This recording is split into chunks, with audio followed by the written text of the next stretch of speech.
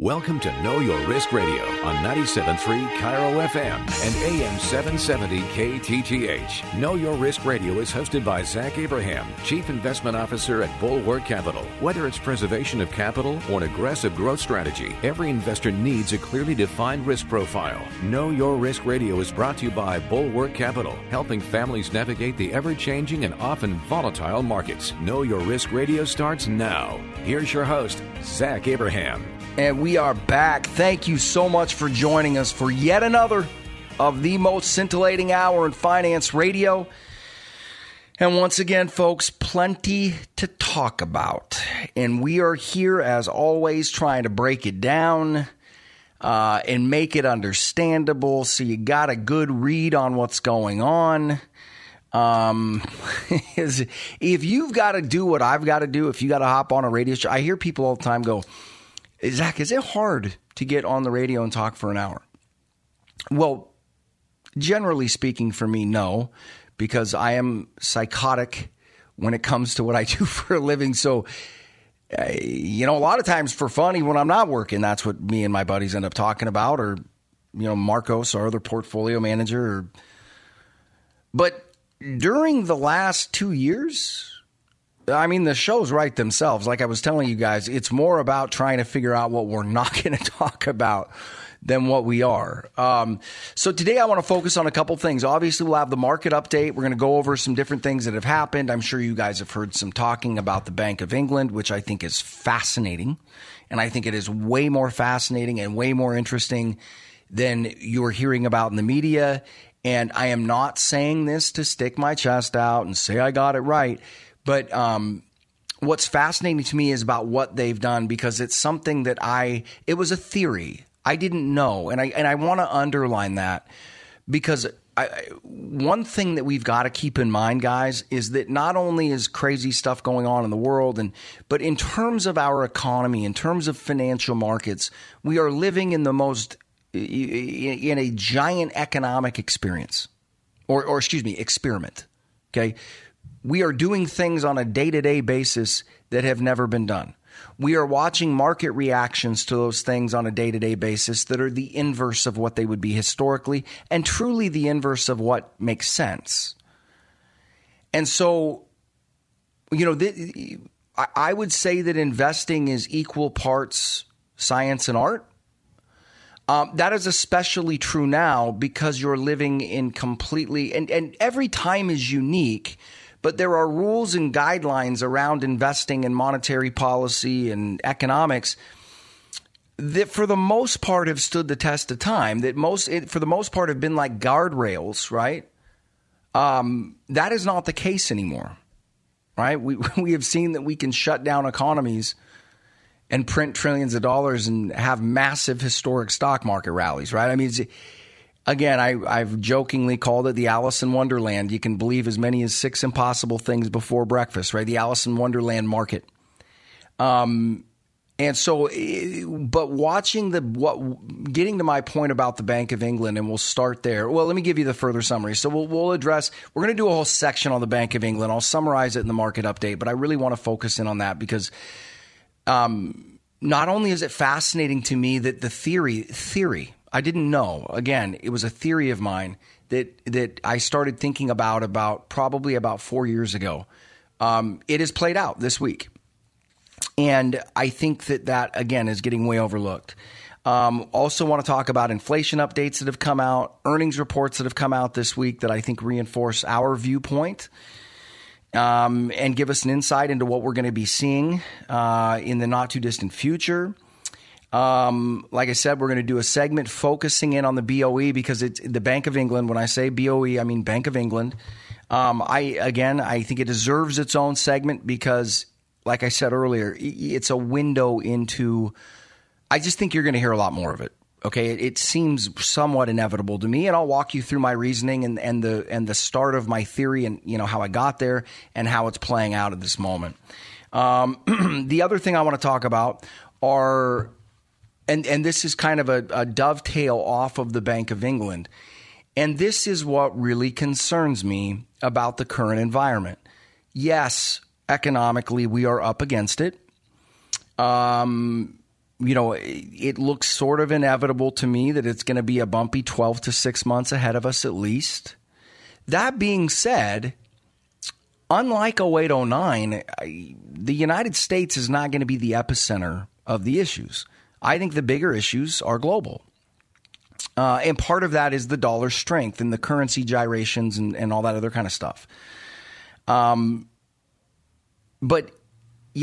I think that we really need to focus on when you go through tough economic times, it's usually not the main story that causes problems, right? Like think of 0809, real estate going down, right? That was painful enough. It's what that did, right? That wasn't the fact that our houses lost 40% did not create the financial crisis. It was what our houses losing 40% precipitated, bank collapses, right? That became, so the second and third order effects are what was so dangerous. And that's always the way it is, right? Especially when you have massive sea changes, especially when using 0809 as an example again. Why was that so pernicious? It was so pernicious because it never happened before. Therefore, the second and third order effects were really unknown, right? It's hard to predict what dominoes are going to fall when that first domino has never fallen before. We don't have any experience. And I think we're in a similar space right now. And I really don't think the obvious economic headwinds – look, nobody wants a global economic slowdown. I just view that as completely inevitable. You guys know I've been saying all year long this is a recession. I think that everybody is warming to that idea now, as crazy as that sounds. But it's not the recession that worries me. It's, as Buffett talks about all the time, it's the tide is finally going out. And this tide in particular, speaking for where we're at today, the tide has never been so high for so long, which naturally, right, deductive reasoning would lead me to believe and to further expound on Buffett's thing. It's, the tide goes out, you find out who's been swimming without their trunks on. I think you're going to see a lot more naked swimmers than you think. Okay. And that to me is the biggest threat. And I think that we need to keep, economic slowdown, stock pullbacks. It's part of the game. It's really, but to me, it's what that sets off. And I think the Bank of England is giving us a preview of those kinds of issues. So we'll get rolling on the market update. Also have a great interview coming up today with our old pal Doomberg. We're going to discuss many things, but obviously we're going to focus on energy situation. You got crude right at about 80. And if you hear everybody talk about it, it's sort of like, oh, good, that energy crisis passed. In our opinion, that's not at all the case. And what I was saying in the intro segment to the folks up here in Seattle was that I expect the energy situation to be a series of crises for the next 2 to 3 years. Now, if we see drastic policy shift, right, that could change that timeline. But so far as of yet, right, the only thing that has really softened this is a global economic slowdown, and then B, the greatest, largest coordinated SPR release in history, right? So the price of oil is really masking the underlying situation. Now, I'll be really clear. I actually think oil is probably most likely to go lower over the next 6 months.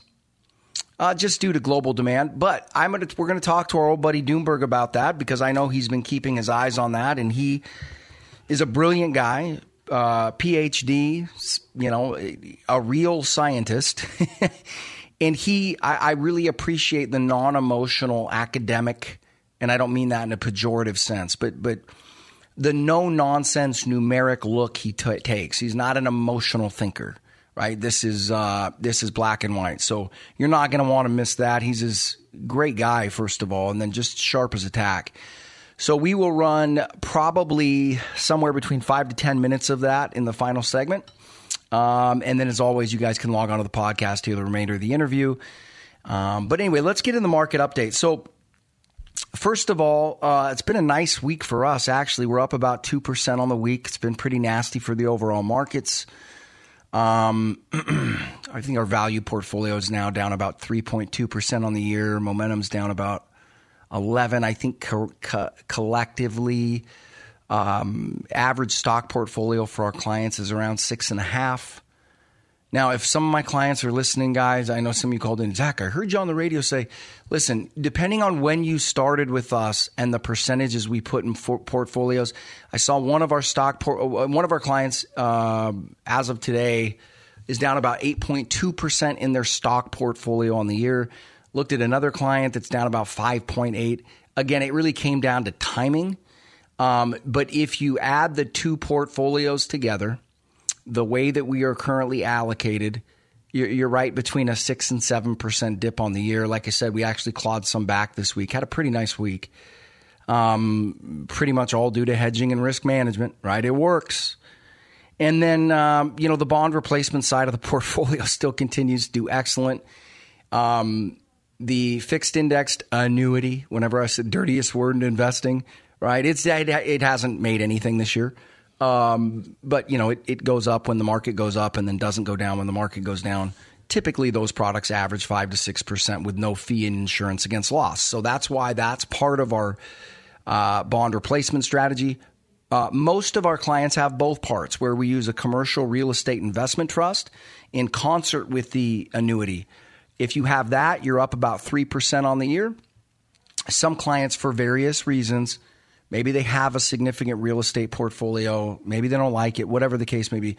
Some clients might have the REIT. Some clients have. So just so you guys know, for our clients out there and people, when I'm citing performance, I am talking about the average portfolio, okay? The average portfolio with us this year is down between 2 and 3.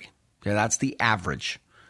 If you do not fit that, if you are down 4, no, we shouldn't change it. If you're down a little less than that, no, it's not because we like you better, right? So just take it with a grain of salt. But anyway, the risk management's working phenomenal so far, right? Got to stay humble, keep grinding, because you never know what these markets are going to throw at you. But anyway, Bank of England, biggest news by far this week to me was the Bank of England, okay? And it precipitated, the issues that the Bank of England had precipitated a spike higher on the dollar index. We brushed 115. You guys, if you've been listening to the show, you know we've been talking about the dollar exploding higher for the last several years. That is in fact what's happened. We've been trying to get it through to all of our listeners because we want you to know the truth, not a bunch of nonsense that's spewed from people that are trying to sell you something. I think the time for precious metals and gold is coming, but not when the dollar is doing what it's doing. Okay, and to be fair to especially gold, I think it's held in there remarkably considering dollar strength. But all these people talking about the imminent collapse of the dollar, guys, they're wrong. And we've been telling you we thought the DXY could get up to 115 to 120. We brushed 115. For those of you at home, that's the dollar index. It's measuring the dollar against a basket of other currencies. I'm not saying it to gloat. I'm saying it to illustrate that you need to be careful who you talk to. Okay, here's somebody, look at all the government debt and all the spending, the dollar is going to collapse. That's like watching one play in a football game and saying who's going to win it, right? You're operating with like 3% of the information. And I'm not calling the people that are saying that liars. Unfortunately, we operate in an industry where everybody has got all these grandiose opinions. And I think that the goal is for them to talk, right? To sound like they know what they're saying. Nobody actually does the homework. And so just be careful who you're listening to, guys. And I'm not saying the dollar will eventually go the way of every fiat currency. That is zero, okay? But not under, we've been saying this for years, not under the current monetary setup. Something has to change. Now, ironically, if the dollar keeps going higher, I think we're speeding toward another Plaza Accord where the world comes together and reworks the monetary system. Okay? But they're not going to raid your IRA. They're not going to suck all the money out of your cash. Guys, those are people trying to sell you something. And I think that we have a good enough track record. If you go back, most of the stuff that we've talked to you guys about has been true. It has come to fruition. It is presented, right? It's played out like we said. These other guys that have been talking about the collapse of the dollar and gold's going to 10,000, right? They've been saying that for 15 years. The digitized dollar. Just be careful who you listen to. And I think an easy way to judge it, guys, is go back and look at their calls. Look at what they get right. These are one-trick ponies. And again, I'm not trying to degrade them. I'm not trying to demean them. I understand. I used to think that way until the world wasn't working that way. And then we went back to the drawing board and said, what did we miss? Right? And unfortunately, that's not a way a lot of people think. It's, well, I'm not wrong. It just hasn't happened yet. Well, I mean, you can go broke waiting for it to happen. It's like the guys that shorted housing too early in 2004, early 2005. They had the right call, but it was early. And they went bust. Okay, so you got to be careful who you listen to. But anyway, Bank of England, why is it so fascinating?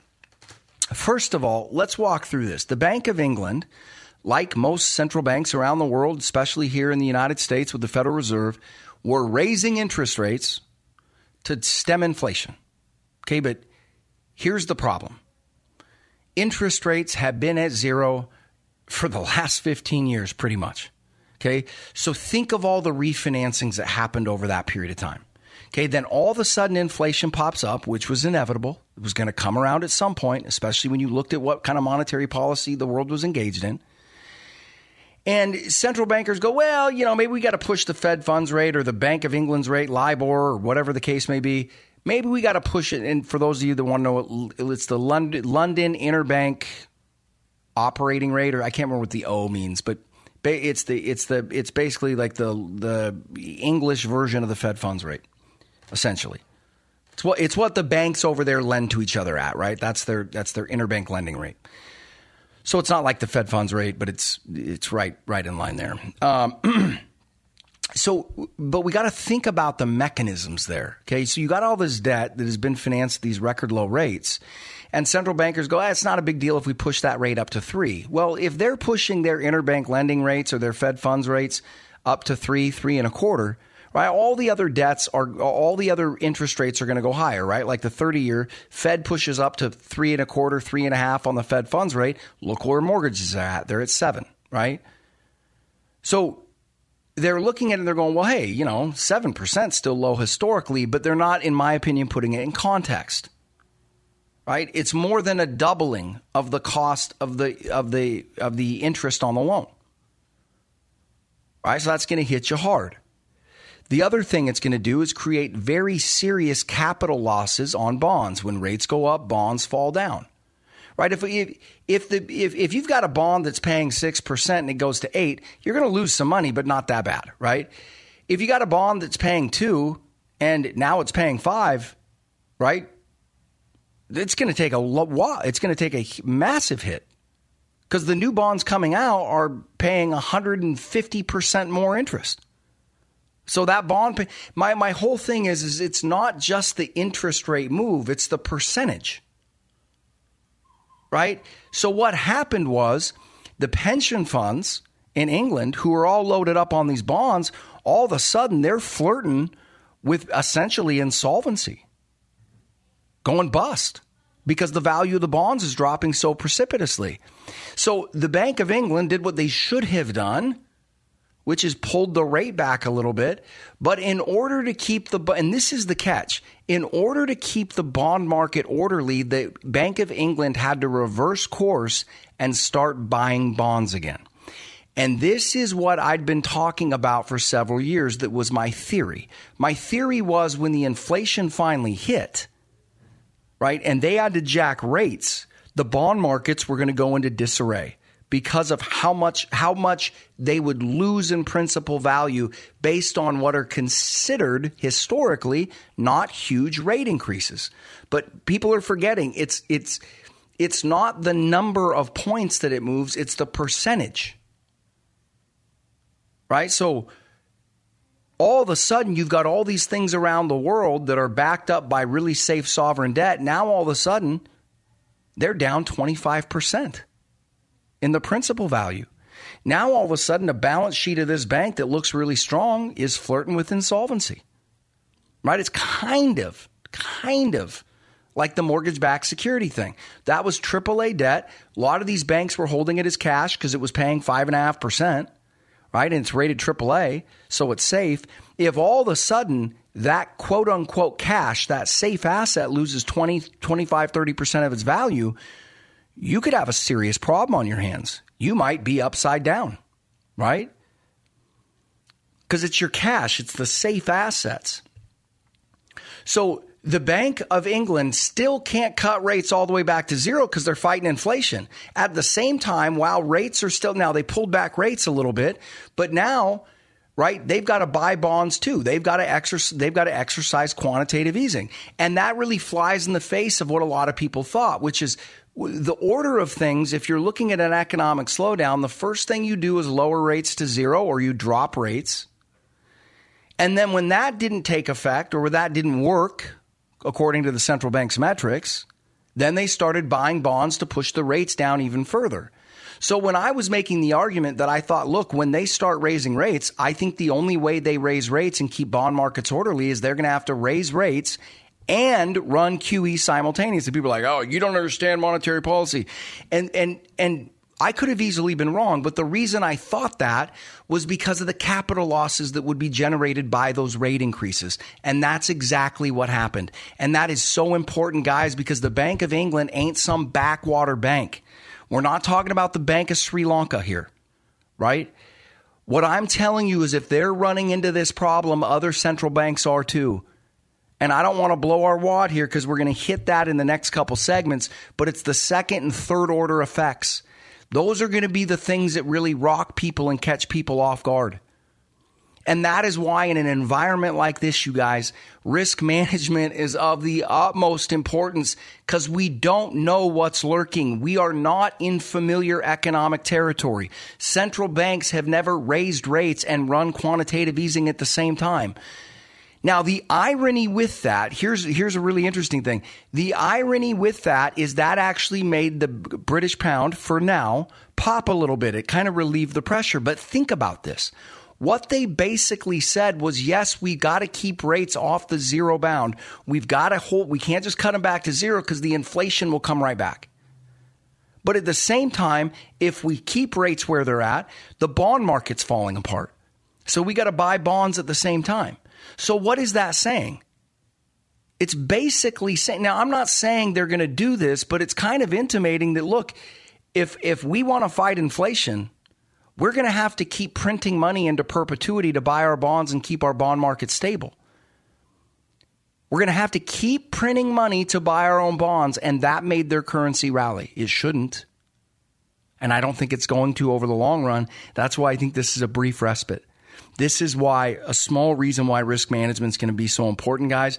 And if you see that, if you hear how we're keeping clients safe, if our average portfolio is only down about 2.5% to 3% on the year, if that's the kind of thing that you think's worth a fee, if you recognize that these issues aren't over, that it's probably going to get worse before it stops or before it gets better, give us a call, 866-779-RISK. Again, 866-779-RISK. Go to the radio show website, knowyourriskradio.com, bulwarkcapitalmanagement.com. You guys know the drill. We're going to take a quick break. I went a little over there. We're going to finish the market update. Stick with us. We'll be right back. You're listening to the Know Your Risk Radio podcast. Download and subscribe at knowyourriskradio.com. This is Know Your Risk Radio with Zach Abraham. Listen to Zach discuss key investment strategies across several asset classes, not just stocks and bonds. Get your free copy of Zach's new booklet, Common Sense Investing. Go to knowyourriskradio.com.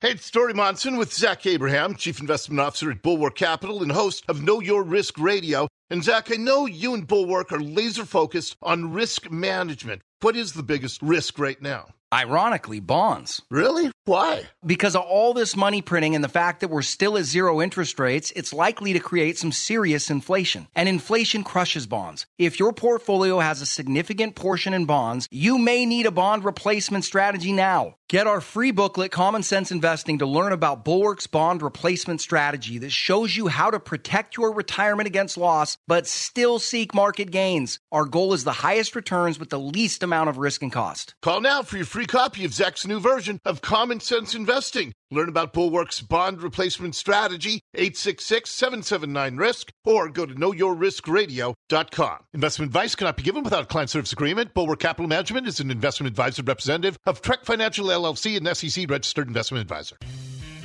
You're listening to Know Your Risk Radio with Zach Abraham, Chief Investment Officer at Bulwark Capital Management. And we are back. Okay, so let me tie this up because I know it's a little bit complicated, and I really want you guys to understand this. So if we think back to 08-09, the first thing the Fed did was drop interest rates to zero, right? They took the Fed funds rate to zero. Then they still weren't getting the impetus, they still weren't getting the lift off that they wanted to. So they started buying back bonds. When you start buying back bonds, you push the interest rates of those bonds down. Okay? That's the idea, because you want to make, in central banks' minds, they want to ease financial conditions, not just their Fed funds rate, but they also want to push the rate of debt down overall, and they also want to encourage risk-taking. If you can buy a U.S. Treasury paying 5%, you're probably not going to take nearly as much risk on stocks as if that same U.S. Treasury is paying 2%, right? So they want to force those rates down. The problem is, like we've said for years, this party ends when inflation stops. And the reason we thought that is if you run 0% rates for 15 years, what are you encouraging people to do? You're encouraging them to lever up because debt costs less than it ever should. So the next logical conclusion to draw would be people are going to accumulate more debt than they ever have. That is exactly what's happened the world over. Okay, so when you finally have to start raising rates, it's going to throw things into chaos. And it's going to be much more painful than any previous rate hiking experiences because there's more debt. In addition, like I was just saying, if a company has to refinance, let's say there's company X out there and you'll use Boeing as an example, right? Everybody knows Boeing. Boeing right now, I think their bonds are paying off like 5.25, something like that. They were at like 3. Then the crisis hit. Okay. So if you've got Boeing and they're issuing notes and they're issuing debt at 5% and the Fed funds rate keeps pushing higher, and now in order to sell debt, they got right because no one's going to take the risk on a private company bond unless it's paying substantially more than a government bond, right? Government bonds are safer, right? So whatever that government bond rate is at, that corporate bond rate needs to be substantially higher than that. And here's the problem. When you amass a ton of this debt that you're paying 2.5% to 3% on, and now all of a sudden you've got to roll it and refinance it at 6%, that is going to take a massive chunk out of your cash flow. And in some cases, and I don't want to cite it because I haven't looked at it recently and I can't stand by it, but you'll just have to take my word for it. There are many companies where we're looking at and saying if their borrowing costs get above 6%, they're insolvent. Right? Their liabilities become more than their assets at that point, and more importantly, their debt servicing cost rises more than their cash flow. Okay, they're insolvent. And so that's why I thought for years that when they finally start raising rates, it's going to throw the bond market into chaos. And in order to keep bond markets orderly, and remember, guys, the bond markets are a magnitudes larger than the stock markets, right? The bond markets are the foundation of everything. It's the cost of money, essentially. And when the bond markets, I don't get too fired up about equity markets. They can do whatever they want to do. They can swing wildly. When bond markets start having tremors, that's when stuff gets nasty. Now, we're not there yet. So far, the market has responded favorably to the Bank of England. I just don't think people are looking at the forest through the trees here. Because what the Bank of England essentially said was, in order to fight inflation, we got to raise rates, but the only way we can control our bond markets is if we do quantitative easing at the same time.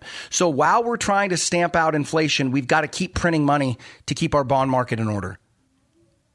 At some point, and I think, don't quote me on this and don't make bets based on this, but what I think is that we're in short order going to be returning to more traditional ways of looking at things.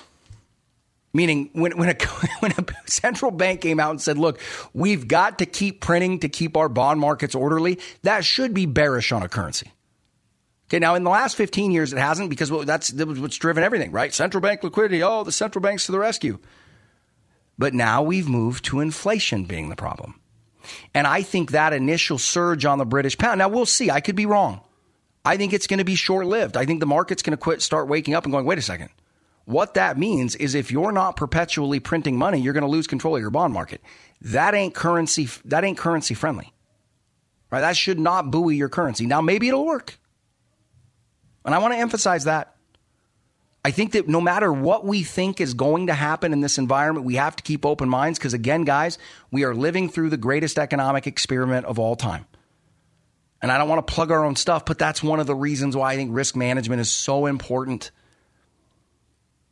It's not about getting it right. It's about managing the risk because nobody knows. We've never done this before. We are in undiscovered territory. Right? We are out there on the event horizon. We're going up places no man has gone before.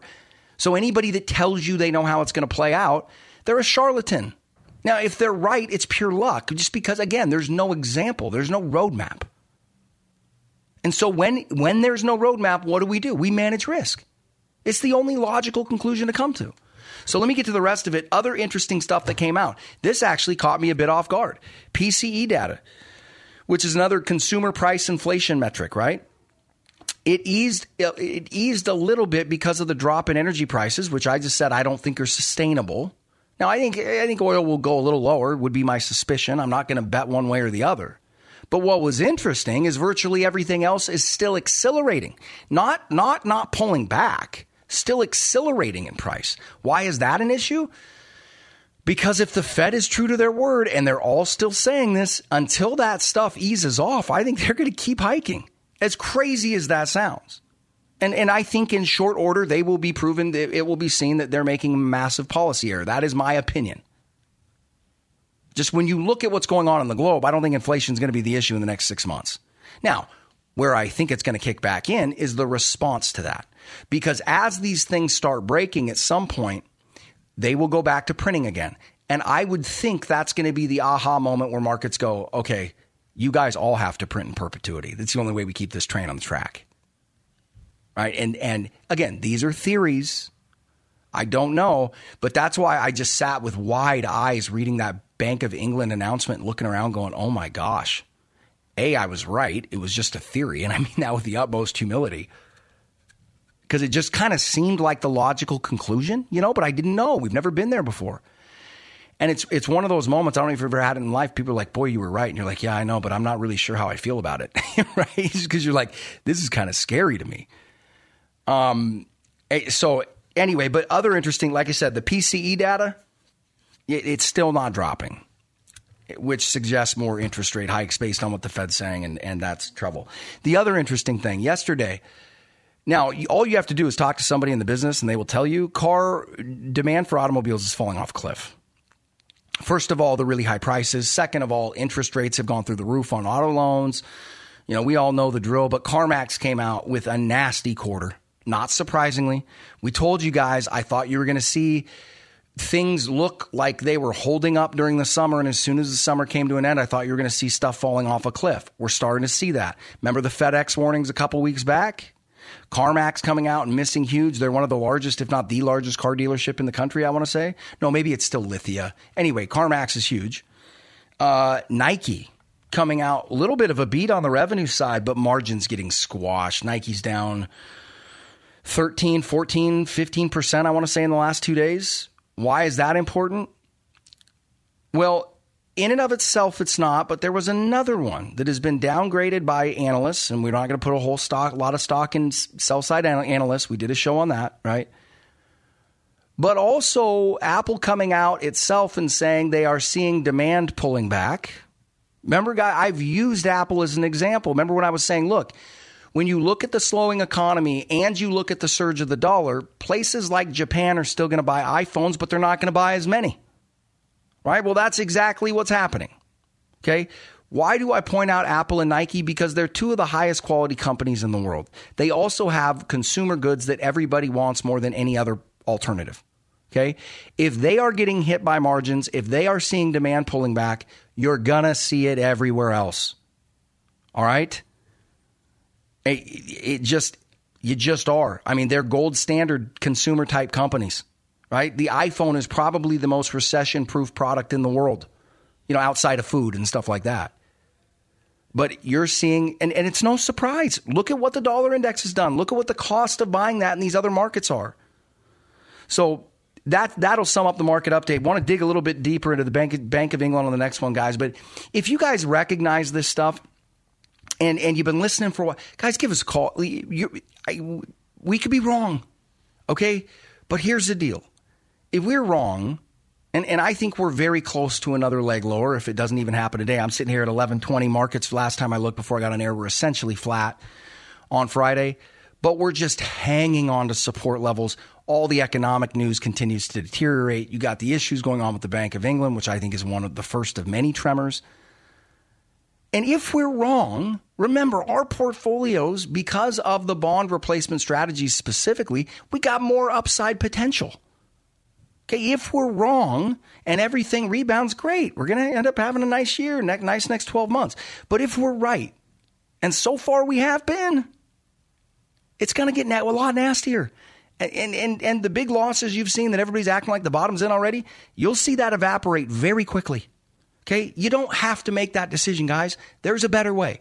We can be good regardless of the economic outcome, which if you have a retirement portfolio, if you're about to retire, that's the way it should work. Right? Your retirement portfolio has to work no matter what happens. We only get one shot at this. Call us, 866-779-RISK. Again, 866-779-RISK. Go to the radio show website, knowyourriskradio.com, bulwarkcapitalmanagement.com. Follow me on Twitter, at KYR Radio. You guys know the drill. We're going to be right back, dig a little bit deeper into the Bank of England, and we're going to actually summarize that. We're going to put them together with the second and third order effects that we want to watch out with, and then we're going to bring that interview with Doomberg coming to you.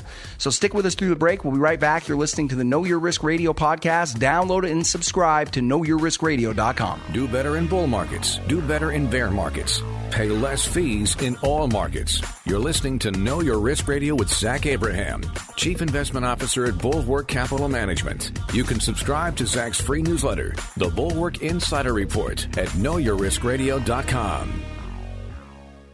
Hey, it's Story Monson with Zach Abraham, Chief Investment Officer at Bulwark Capital and host of Know Your Risk Radio. And Zach, I know you and Bulwark are laser focused on risk management. What is the biggest risk right now? Ironically, bonds. Really? Why? Because of all this money printing and the fact that we're still at zero interest rates, it's likely to create some serious inflation. And inflation crushes bonds. If your portfolio has a significant portion in bonds, you may need a bond replacement strategy now. Get our free booklet, Common Sense Investing, to learn about Bulwark's bond replacement strategy that shows you how to protect your retirement against loss, but still seek market gains. Our goal is the highest returns with the least amount of risk and cost. Call now for your free copy of Zach's new version of Common Sense Investing. Learn about Bulwark's bond replacement strategy, 866-779-RISK, or go to knowyourriskradio.com. Investment advice cannot be given without a client service agreement. Bulwark Capital Management is an investment advisor representative of Trek Financial LLC, an SEC-registered investment advisor.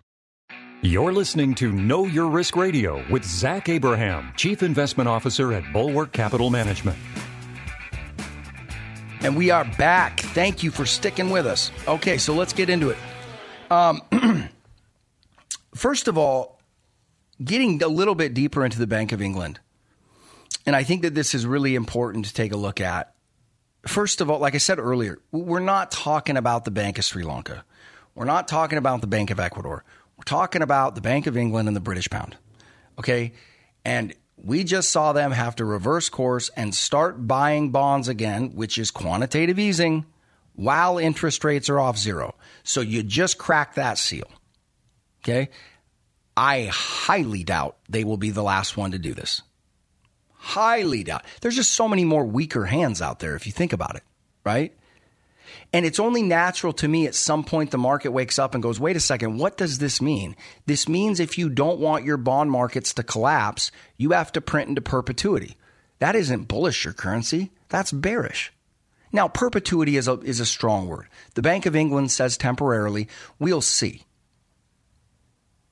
But it's just fascinating to me that that's what's happening right now, that those interest rates are causing that level of pain.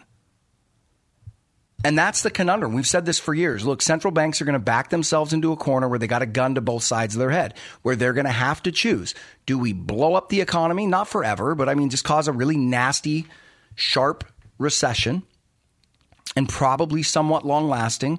Or do we learn how to deal with higher than normal inflation rates? If they are like all of the central banks and people in the past, just human behavior, they're going to take the road of least resistance out, which means deal with higher inflation down the road. Right.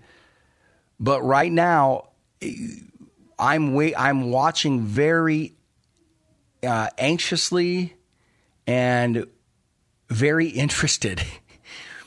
I just think it's captivating to watch what market reactions are to this, because right now they're saying it's bullish for the British pound. If you've got to print money to keep your bond market in check, I don't think that long term. Now, short term, I understand it alleviates the potential of a crisis, but long term, I have no idea how that's bullish your currency. Okay, because they're not quantitative easing now to try to stimulate the economy. They're quantitative easing to save their bond market. Right? They're buying bonds to save their bond market. This should not be bullish. Right? And that's really what gets us into these second and third order effects that I think are going to be, my guess would be, my feeling at this point is that you're going to see more of these. Why do I think that? Again, let's go back. For the last 15 years, you've had record low interest rates. That means businesses have been built from nothing to billions of dollars during that period of time. And they've been structured around these low interest rates. And they've been structured around low inflation, right? It is crazy to me that you think that we, at the same time, we can go through a global slowdown while simultaneously pumping up the cost of input goods, right? Materials, inflation, all that stuff that it causes. Jack up the cost of debt historically fast. Watch currencies start freaking out and think that everything's going to end well. These types of things blow stuff up. These are the types of things that create banking crises. These are the types of things that created the Asian currency crisis and then the subsequent blow up of long-term capital a year later in the late 90s. It's those second and third order effects. We see the bullet of the economic slowdown. We all see the bullet of rising rates, but it's the bullet you don't see that gets you. Now, do I know how that's going to play? No, nobody does. But what do we know? We know how to manage risk, right? And like I said, the downside of managing risk is maybe we make a little less. But guess what? If you're only down 2 to 4% this year, you don't have to make a whole lot to post a really nice year. There's a better way, guys. We've warned you about bonds. We've warned you about the rising dollar. We've warned you about the global slowdown that we believe was coming. We warned you about oil and natural gas. I mean, and I'm not saying, guys, our firm has grown huge, and I praise the good Lord for that, and I don't take the credit for that by any stretch of the imagination. Our employees are amazing.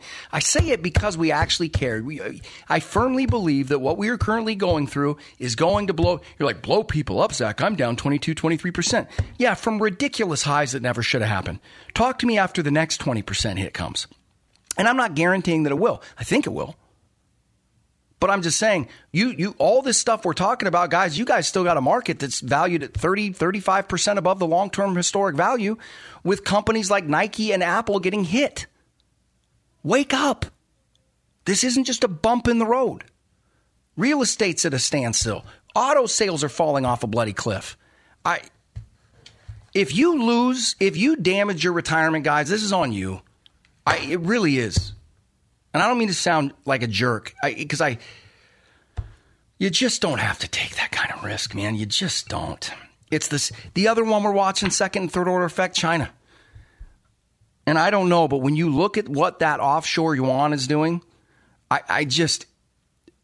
you can just feel, I can feel like I can hear the PBOC, the People's Bank of China, just screaming right now. Because these conditions have to be just pinching them. And what's funny then is when you look at what their government actions have been and the way they're responding, including the strengthening of their dollar peg, it just reeks of desperation. And guys, again, it's not the end of the world, but where that points us to China is a currency devaluation. If a currency devaluation of 25 to 40% happens, and I know a lot, people that are much better at analyzing these things than I do, that seems to be sort of the consensus range. Everybody's growth model for the next decade is China. If you cut their consumer purchasing power by 30 to 40%, it's going to send shockwaves through the global financial system. And I am not saying that's going to happen. I don't know. China's a black box. I've said that 100 times. But the only way that China has been able to facilitate the massive bubble that they've done inside of their own country is through printing. And the reason they were able to print is because they had a constant inflow of dollars due to all the U.S. manufacturing and all that kind of stuff. And that is all pulling back now. Not an alarming rate, but it's slowing down. Right? It's shrinking. That river of dollars is shrinking. Right at the same time that all of their input costs, they have to import virtually the lion's share of their food. They have to import virtually all of their energy. So they're getting squeezed on all fronts. And that could be a massive second or third order effect right there of what we see going on that could absolutely smoke markets. Again, you got to be able to manage that risk. If it doesn't happen, great. Everything's going to go up. Your house, all right. But what if it does? Your retirement still has to live. You got to still pay the bills. So give us a call, 866-779-RISK and 866-779-RISK. Go to the radio show website, knowyourriskradio.com, bulwarkcapitalmanagement.com. You guys know the drill. When we get back, we're going to run a few minutes that interview with Doomberg, and then you can listen to the rest of it on the podcast. So stick with us through the break. We're going to be right back with Doomberg. You're listening to Know Your Risk Radio podcast. Download and subscribe at knowyourriskradio.com. This is Know Your Risk Radio with Zach Abraham. Listen to Zach uncover the truth about the financial markets with simple and honest advice to help you plan for retirement. Get your free copy of Zach's new booklet, Common Sense Investing. Go to knowyourriskradio.com. Hey, it's Story Monson with Zach Abraham, Chief Investment Officer at Bulwark Capital and host of Know Your Risk Radio. Zach, what's the number one concern with people's investments right now? Without a doubt, Dory, it's inflation, and it's here. All the money printing from the Fed and long period of zero interest rates, the bills come and due, and inflation's going up. And when inflation rises, bonds get smoked. We've been saying it for years. If you're using bonds in the old school 60-40 mix with stocks as the safe portion of your portfolio, you're taking a risk in today's inflationary environment. Well, what should our listeners do? If you're worried about inflation, we believe that you should consider getting out of bonds and get educated with Bulwark's bond replacement strategy. We teach you exactly how to do it in our free booklet, Common Sense Investing. Learn how to protect your portfolio against loss, but still seek to grow your assets. Call Zach now for your free copy of Common Sense Investing, 866-779-RISK, or go to knowyourriskradio.com. Investment advice cannot be given without a client service agreement. Bulwark Capital Management is an investment advisor representative of Trek Financial LLC, an SEC-registered investment advisor. You're listening to Know Your Risk Radio with Zach Abraham, Chief Investment Officer at Bulwark Capital Management. And we are back. Thank you so much for joining us. And yet again, my favorite part of the show. Love doing the interviews. Believe it or not, contrary to what many of you think, I actually do not like listening to myself talk. I actually never listen to my own shows. Only time I do is if I'm reviewing an interview, just because I want to hear what the people have to say. So it could not be happier to have this fellow back on. Incredible success that they've produced here in a very short period of time. And it's because they do the actual work. They're not agents of hyperbole and nonsense. They do the work. They talk about the facts, and they give you the numbers. So without further ado, my old buddy Doomberg, welcome back to the show, pal, and thrilled to have you back on. Zach, it has been too long since we've last chatted, and I really appreciate the invite to come back.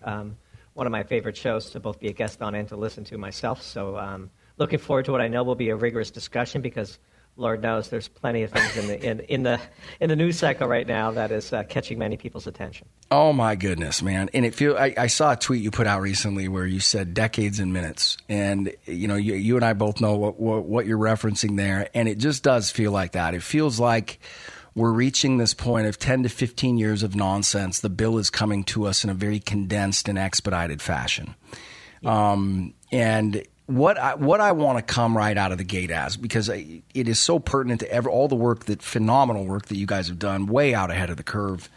But I think it's prescient and everybody's in mind, is I wanted to hear from you about the implications and the politics and all of the background behind what we saw happen to the Nord Stream pipeline. I know you've been talking about it a lot. There's massive misconceptions about what's going on.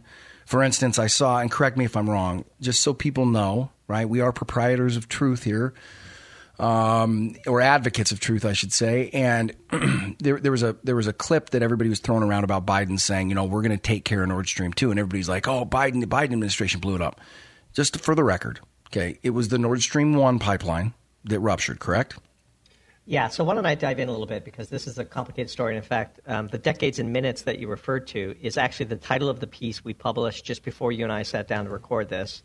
And it is on this topic exactly. It is about the ramifications of the sabotaging of both Nord Stream 1 and Nord Stream 2. So maybe if you don't mind, I'll give a little background and we'll dive in. You bet. So the piece that we wrote opens with the analogy, at least that struck us, to 9/11. So for most people, 9/11 became, quote, 9/11 when the second plane hit, right? When the first plane hit, there was a lot of confusion. I remember distinctly watching the Today Show, Katie Couric and Matt Lauer, I believe, and there was, some thoughts that maybe it was a propeller plane or a small jet, or maybe the pilot got confused and maybe it was an accident. And then 17 minutes later, with the one of the towers burning, Flight 175 crashes into the tower. All right, guys, due to time constraints, we got to cut this interview off right there. But as always, just Google Know Your Risk Radio podcast. You can get on Apple or podcast. You can get on, pretty much every podcast engine out there has it. So you can just Google Know Your Risk Radio podcast. You can hear the rest of the interview. If you want to know what's coming up in energy markets and commodity markets, I strongly suggest you listen. Doomberg has been calling this and has been dead on the spot, so you won't want to miss it. Anyway, we got to go. We'll be back next week with another great interview. Have a phenomenal weekend, and we'll see you next week. You're listening to the Know Your Risk Radio podcast. Download and subscribe at knowyourriskradio.com. Thanks for listening to Know Your Risk Radio with Zach Abraham, Chief Investment Officer at Bulwark Capital. Whether it's preservation of capital or an aggressive growth strategy, every investor needs a clearly defined risk profile. Schedule your free risk review with Zach Abraham now at knowyourriskradio.com. Zach will be back with more Know Your Risk Radio next Saturday at noon on 97.3 Cairo FM and AM 770 KTTH. The opinions expressed in this program are for general informational purposes only and are not intended to provide specific advice or recommendations for any individual or on any specific security. It is only intended to provide education about the financial industry. To determine which investments may be appropriate for you, consult your financial advisor prior to investing. Any past performance discussed during this program is no guarantee of future results. Any indices referenced for comparison are unmanaged and cannot be invested into directly. As always, please remember investing involves risk and possible loss of principal capital. Please seek advice from a licensed professional. Investment advice cannot be given without a client service agreement. Bulwark Capital Management is an investment advisor representative of Trek Financial, LLC, an SEC-registered investment advisor.